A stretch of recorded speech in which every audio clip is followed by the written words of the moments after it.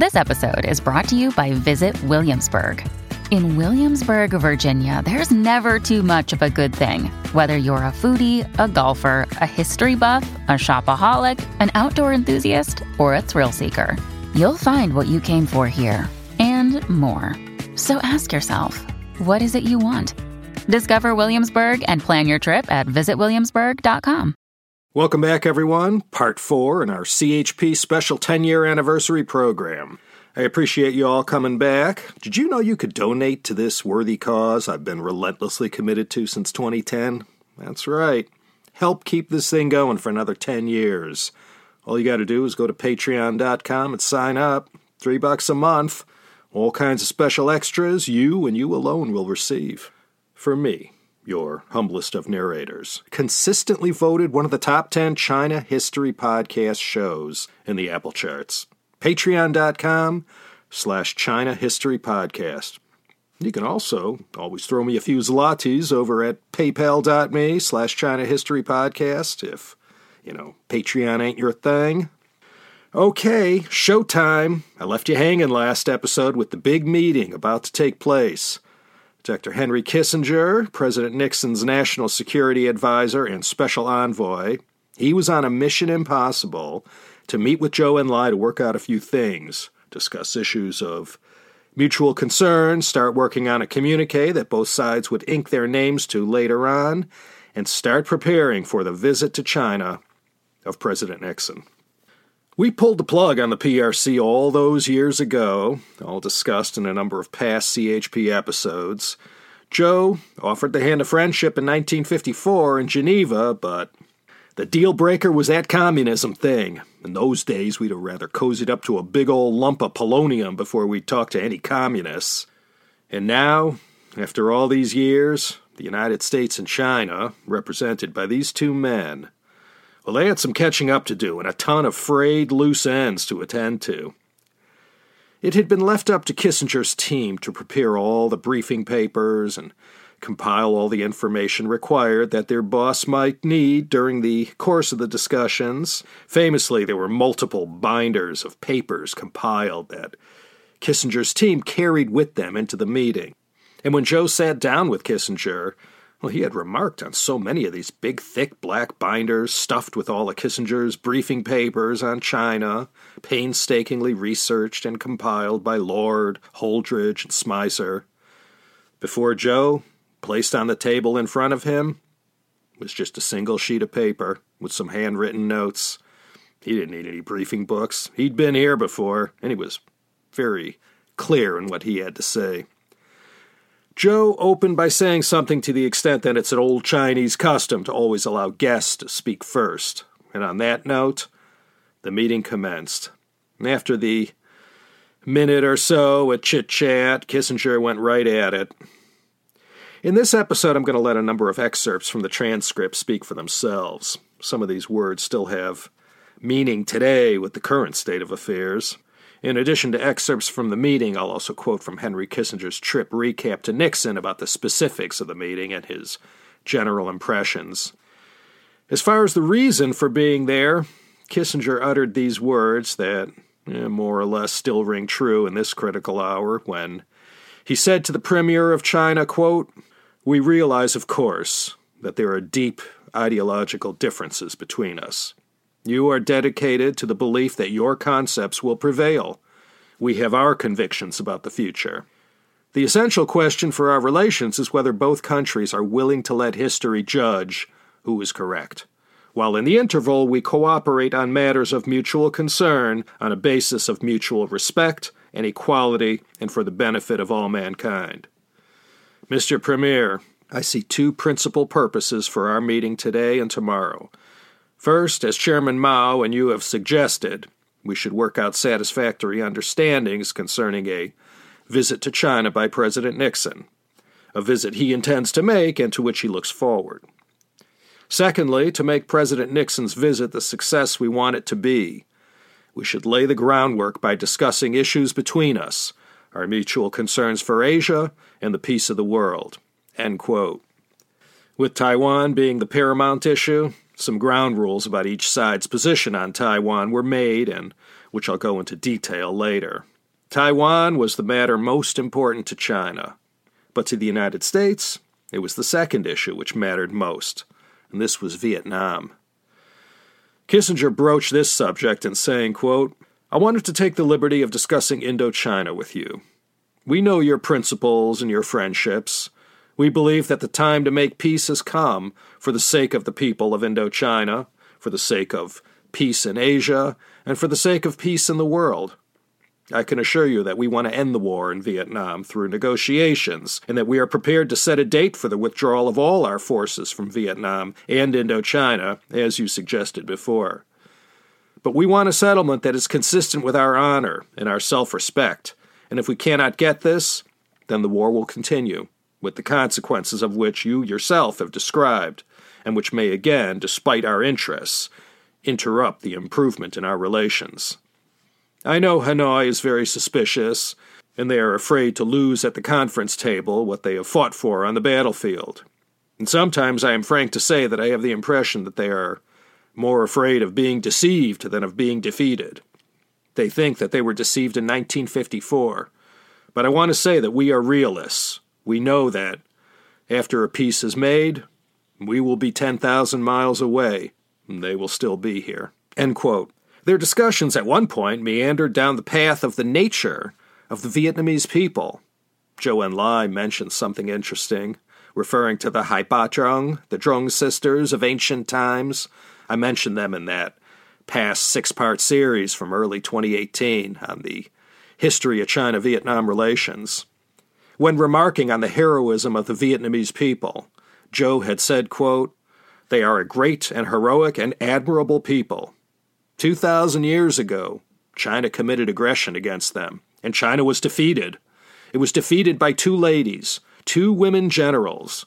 And when I went to Vietnam as a representative of New China for a visit to North Vietnam, I went personally to the graves of these 2 women generals and left wreaths of flowers on the graves to pay my respects for these 2 heroines who had defeated our ancestors, who were exploiters."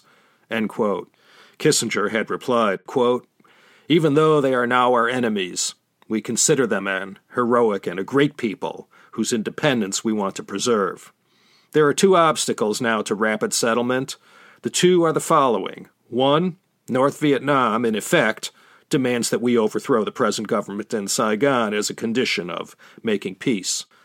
Secondly, they refuse to agree to a ceasefire throughout Indochina while we withdraw. I would like to tell the Prime Minister, on behalf of President Nixon, as solemnly as I can, that first of all, we are prepared to withdraw completely from Indochina and give a fixed date, if there is a ceasefire and release of our prisoners. Secondly, we will permit the political solution of South Vietnam to evolve and to leave it to the Vietnamese alone. We will not re-enter Vietnam and will abide by the political process." End quote. Zhou replied, quote, "Our attitude toward the Vietnam question and toward a solution of the question of Indochina is composed of the following 2 points. The first point is that all foreign troops of the United States and the troops of other countries which followed the United States into Indochina should be withdrawn. The second point is that the peoples of the 3 countries of Indochina should be left alone to decide their own respective fates." End quote. To which Kissinger replied, quote, "We agree with both points." End quote. Progress was already being made. Zhou pressed further, quote, "Does the U.S. agree to withdraw all its military forces from Indochina, including the Army, the Navy, the Air Force, and the Marines, as well as its advisors and its military installations? Because that was the loophole in the Geneva Agreements. The war flared up from the matter of military advisors." End quote. For such a thorny issue, it was looking like the U.S. and China agreed on more than they disagreed on, and that a solution would be possible. The first day of discussions lasted well into the evening, concluding at 11:20 p.m. There was very little sizzle and lots of steak. Taiwan, Vietnam, Japan, Korea, India, all these hot topics were touched on. Again, some of the specifics I will mention when I get to Kissinger's trip recap memo that he presented to Nixon upon his return to the States. Just after noon the next day, they met at the Great Hall of the People. The same team from the day before on the China side assembled: Zhou Enlai, Ye Jianying, Huang Hua, Zhang Wenjin, and other interpreters and assistants. With regard to the matter of Taiwan and the future of normalization of relations, Zhou Enlai wanted to reiterate the points discussed the other day. These words would come to be very familiar and needed to be included in any U.S. statement. Quote, "It must be recognized that the government of the People's Republic of China is the sole legitimate government representing the Chinese people. It must be recognized that Taiwan belongs to China, that it is an inalienable part of China which was returned to China after World War II, that, as you mentioned yesterday, the U.S. does not support a two Chinas or one China, one Taiwan policy, and does not support the so-called Taiwan independence movement." End quote. Zhou thought the U.S. was still going to try and kick this can down the road a piece despite agreeing on the main points regarding Taiwan and PRC recognition. He didn't want to offer even one angstrom of wiggle room on this most key issue for China. Zhou pressed further, quote, "If all these questions should be left to a later period to be solved, well, wouldn't the intermediate period be one of tension? And if none of these issues were resolved during your president's visit, then what would be the result of the visit? Not only the people in our country, but the people of the world would ask us this question and ask you that question. If the president's visit is decided and confirmed, there should be efforts to move in this direction. Of course, we do not set that as a precondition for the president's visit, but we believe that there must be a certain direction of efforts as a result of the visit, because we have always viewed the question of Taiwan as our internal affair, which we must solve ourselves. And if these questions are just hung up, then the tension that has existed between our two sides will continue to remain." End quote. The old veteran of 1,000 negotiations, Premier Zhou Enlai used this meeting to circle back and review all the points Henry Kissinger had made the day before, especially with regard to the big subjects: Taiwan, Indochina, Japan, and the Southeast Asian subcontinent. Every point raised by Kissinger was addressed by Zhou with his encyclopedic knowledge of the history, much of which he had actively participated in. Zhou let no stone remain unturned and sought clarification of almost everything Kissinger had said. The visit of Nixon was also discussed at length.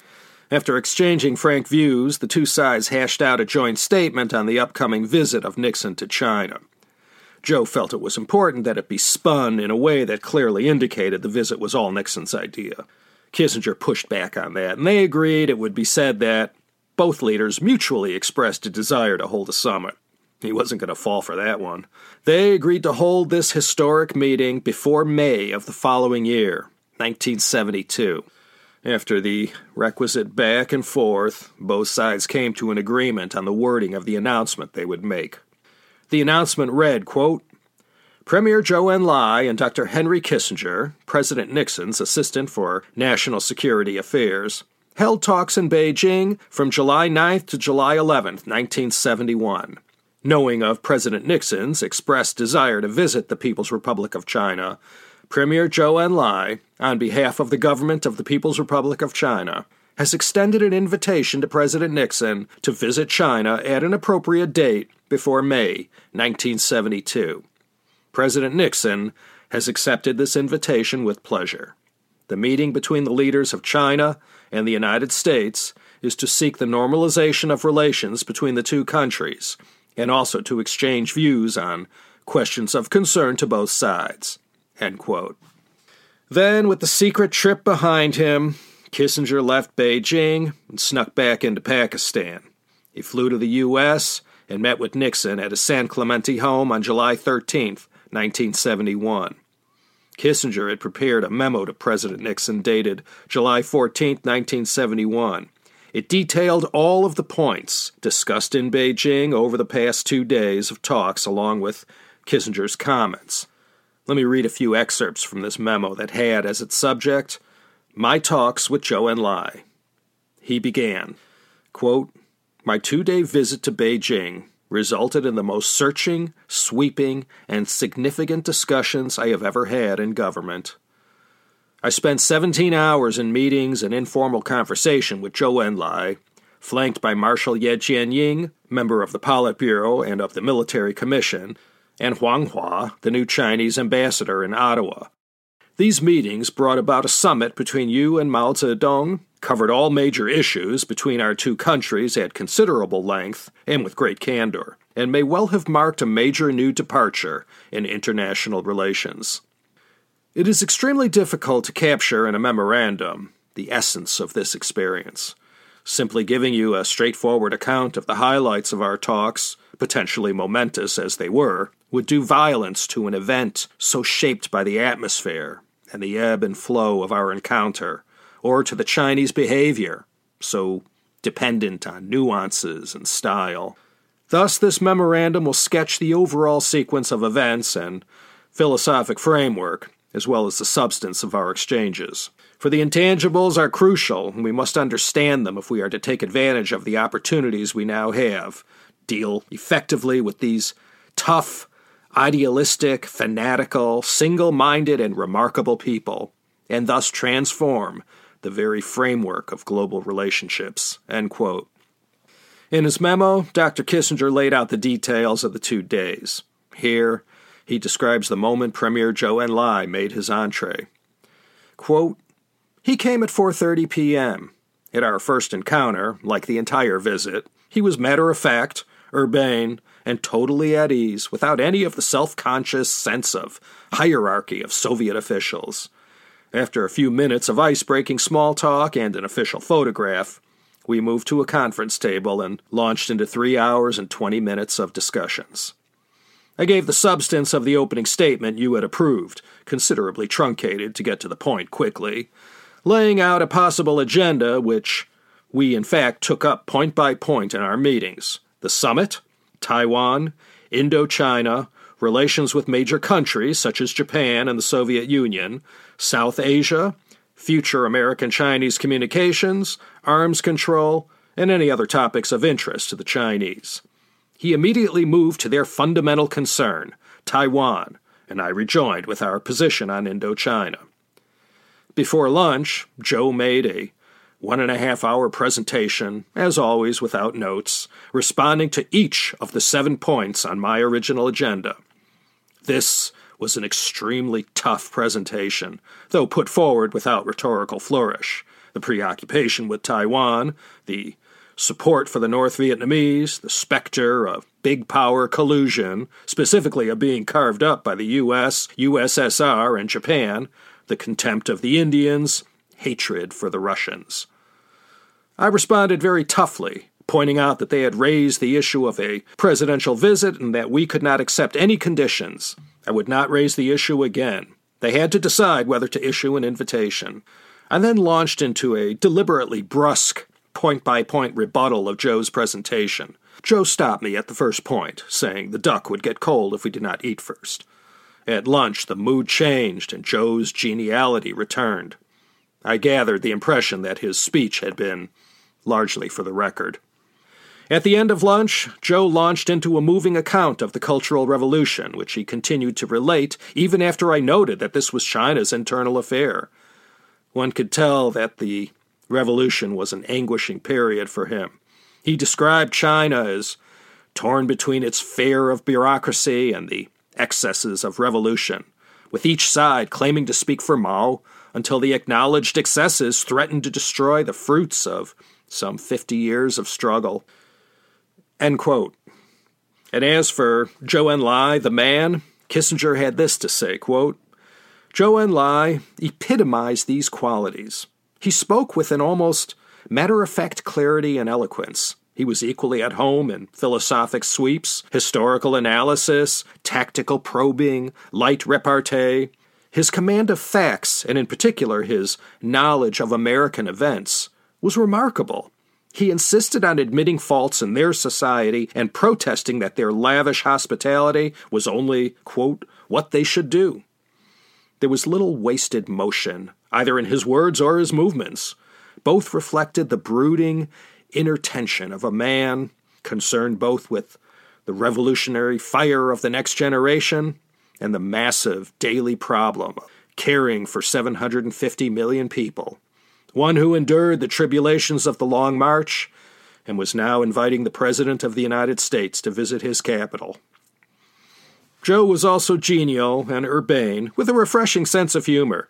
He displayed an easy egalitarianism with his interpreters, who had a free, though respectful, relationship with him, or with all of our party, who he consistently ushered into and out of elevators in front of him, and he was considerate in his genuine concern when one of my colleagues wasn't feeling well.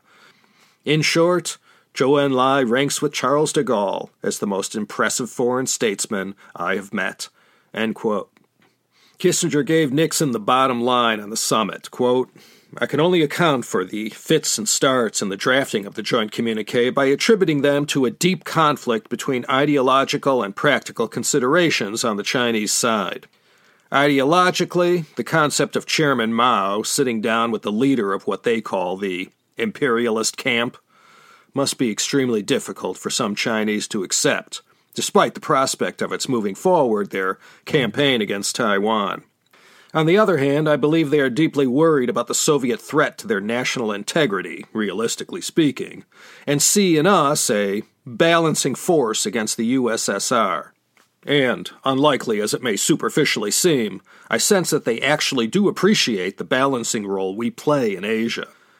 Nevertheless, it is hard for lifelong revolutionaries to act against their own principles, and we must be exceptionally careful not to drive them away. The Chinese will undoubtedly stress the Taiwan issue as the key to normalization of relations. But we can maintain that all issues of mutual concern will be discussed for the sake of Asian and world peace.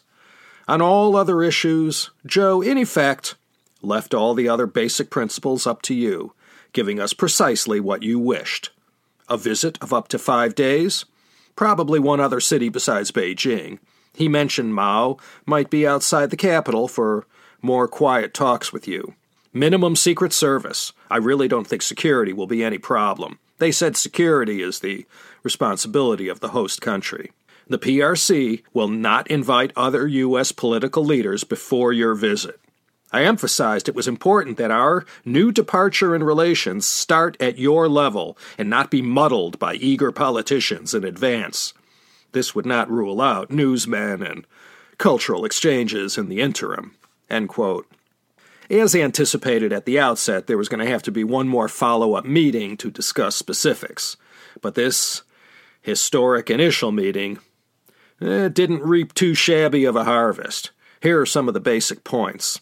Regarding Taiwan, Kissinger explained to Nixon that Joe had insisted that the U.S., quote, "recognize that Taiwan is an inalienable part of China and a province of China, recognize the PRC as the sole legitimate government of China, and withdraw all its armed forces and military installations from the area of Taiwan and the Taiwan Strait within a limited period, and consider that the U.S. ROC Mutual Defense Treaty is invalid." I responded that the Chinese were going beyond what they had said to us in their messages and in the 1970 Warsaw talks, in which they had requested the removal of our military presence only. I said that we had to distinguish between what could be done immediately and what had to be left to historical evolution.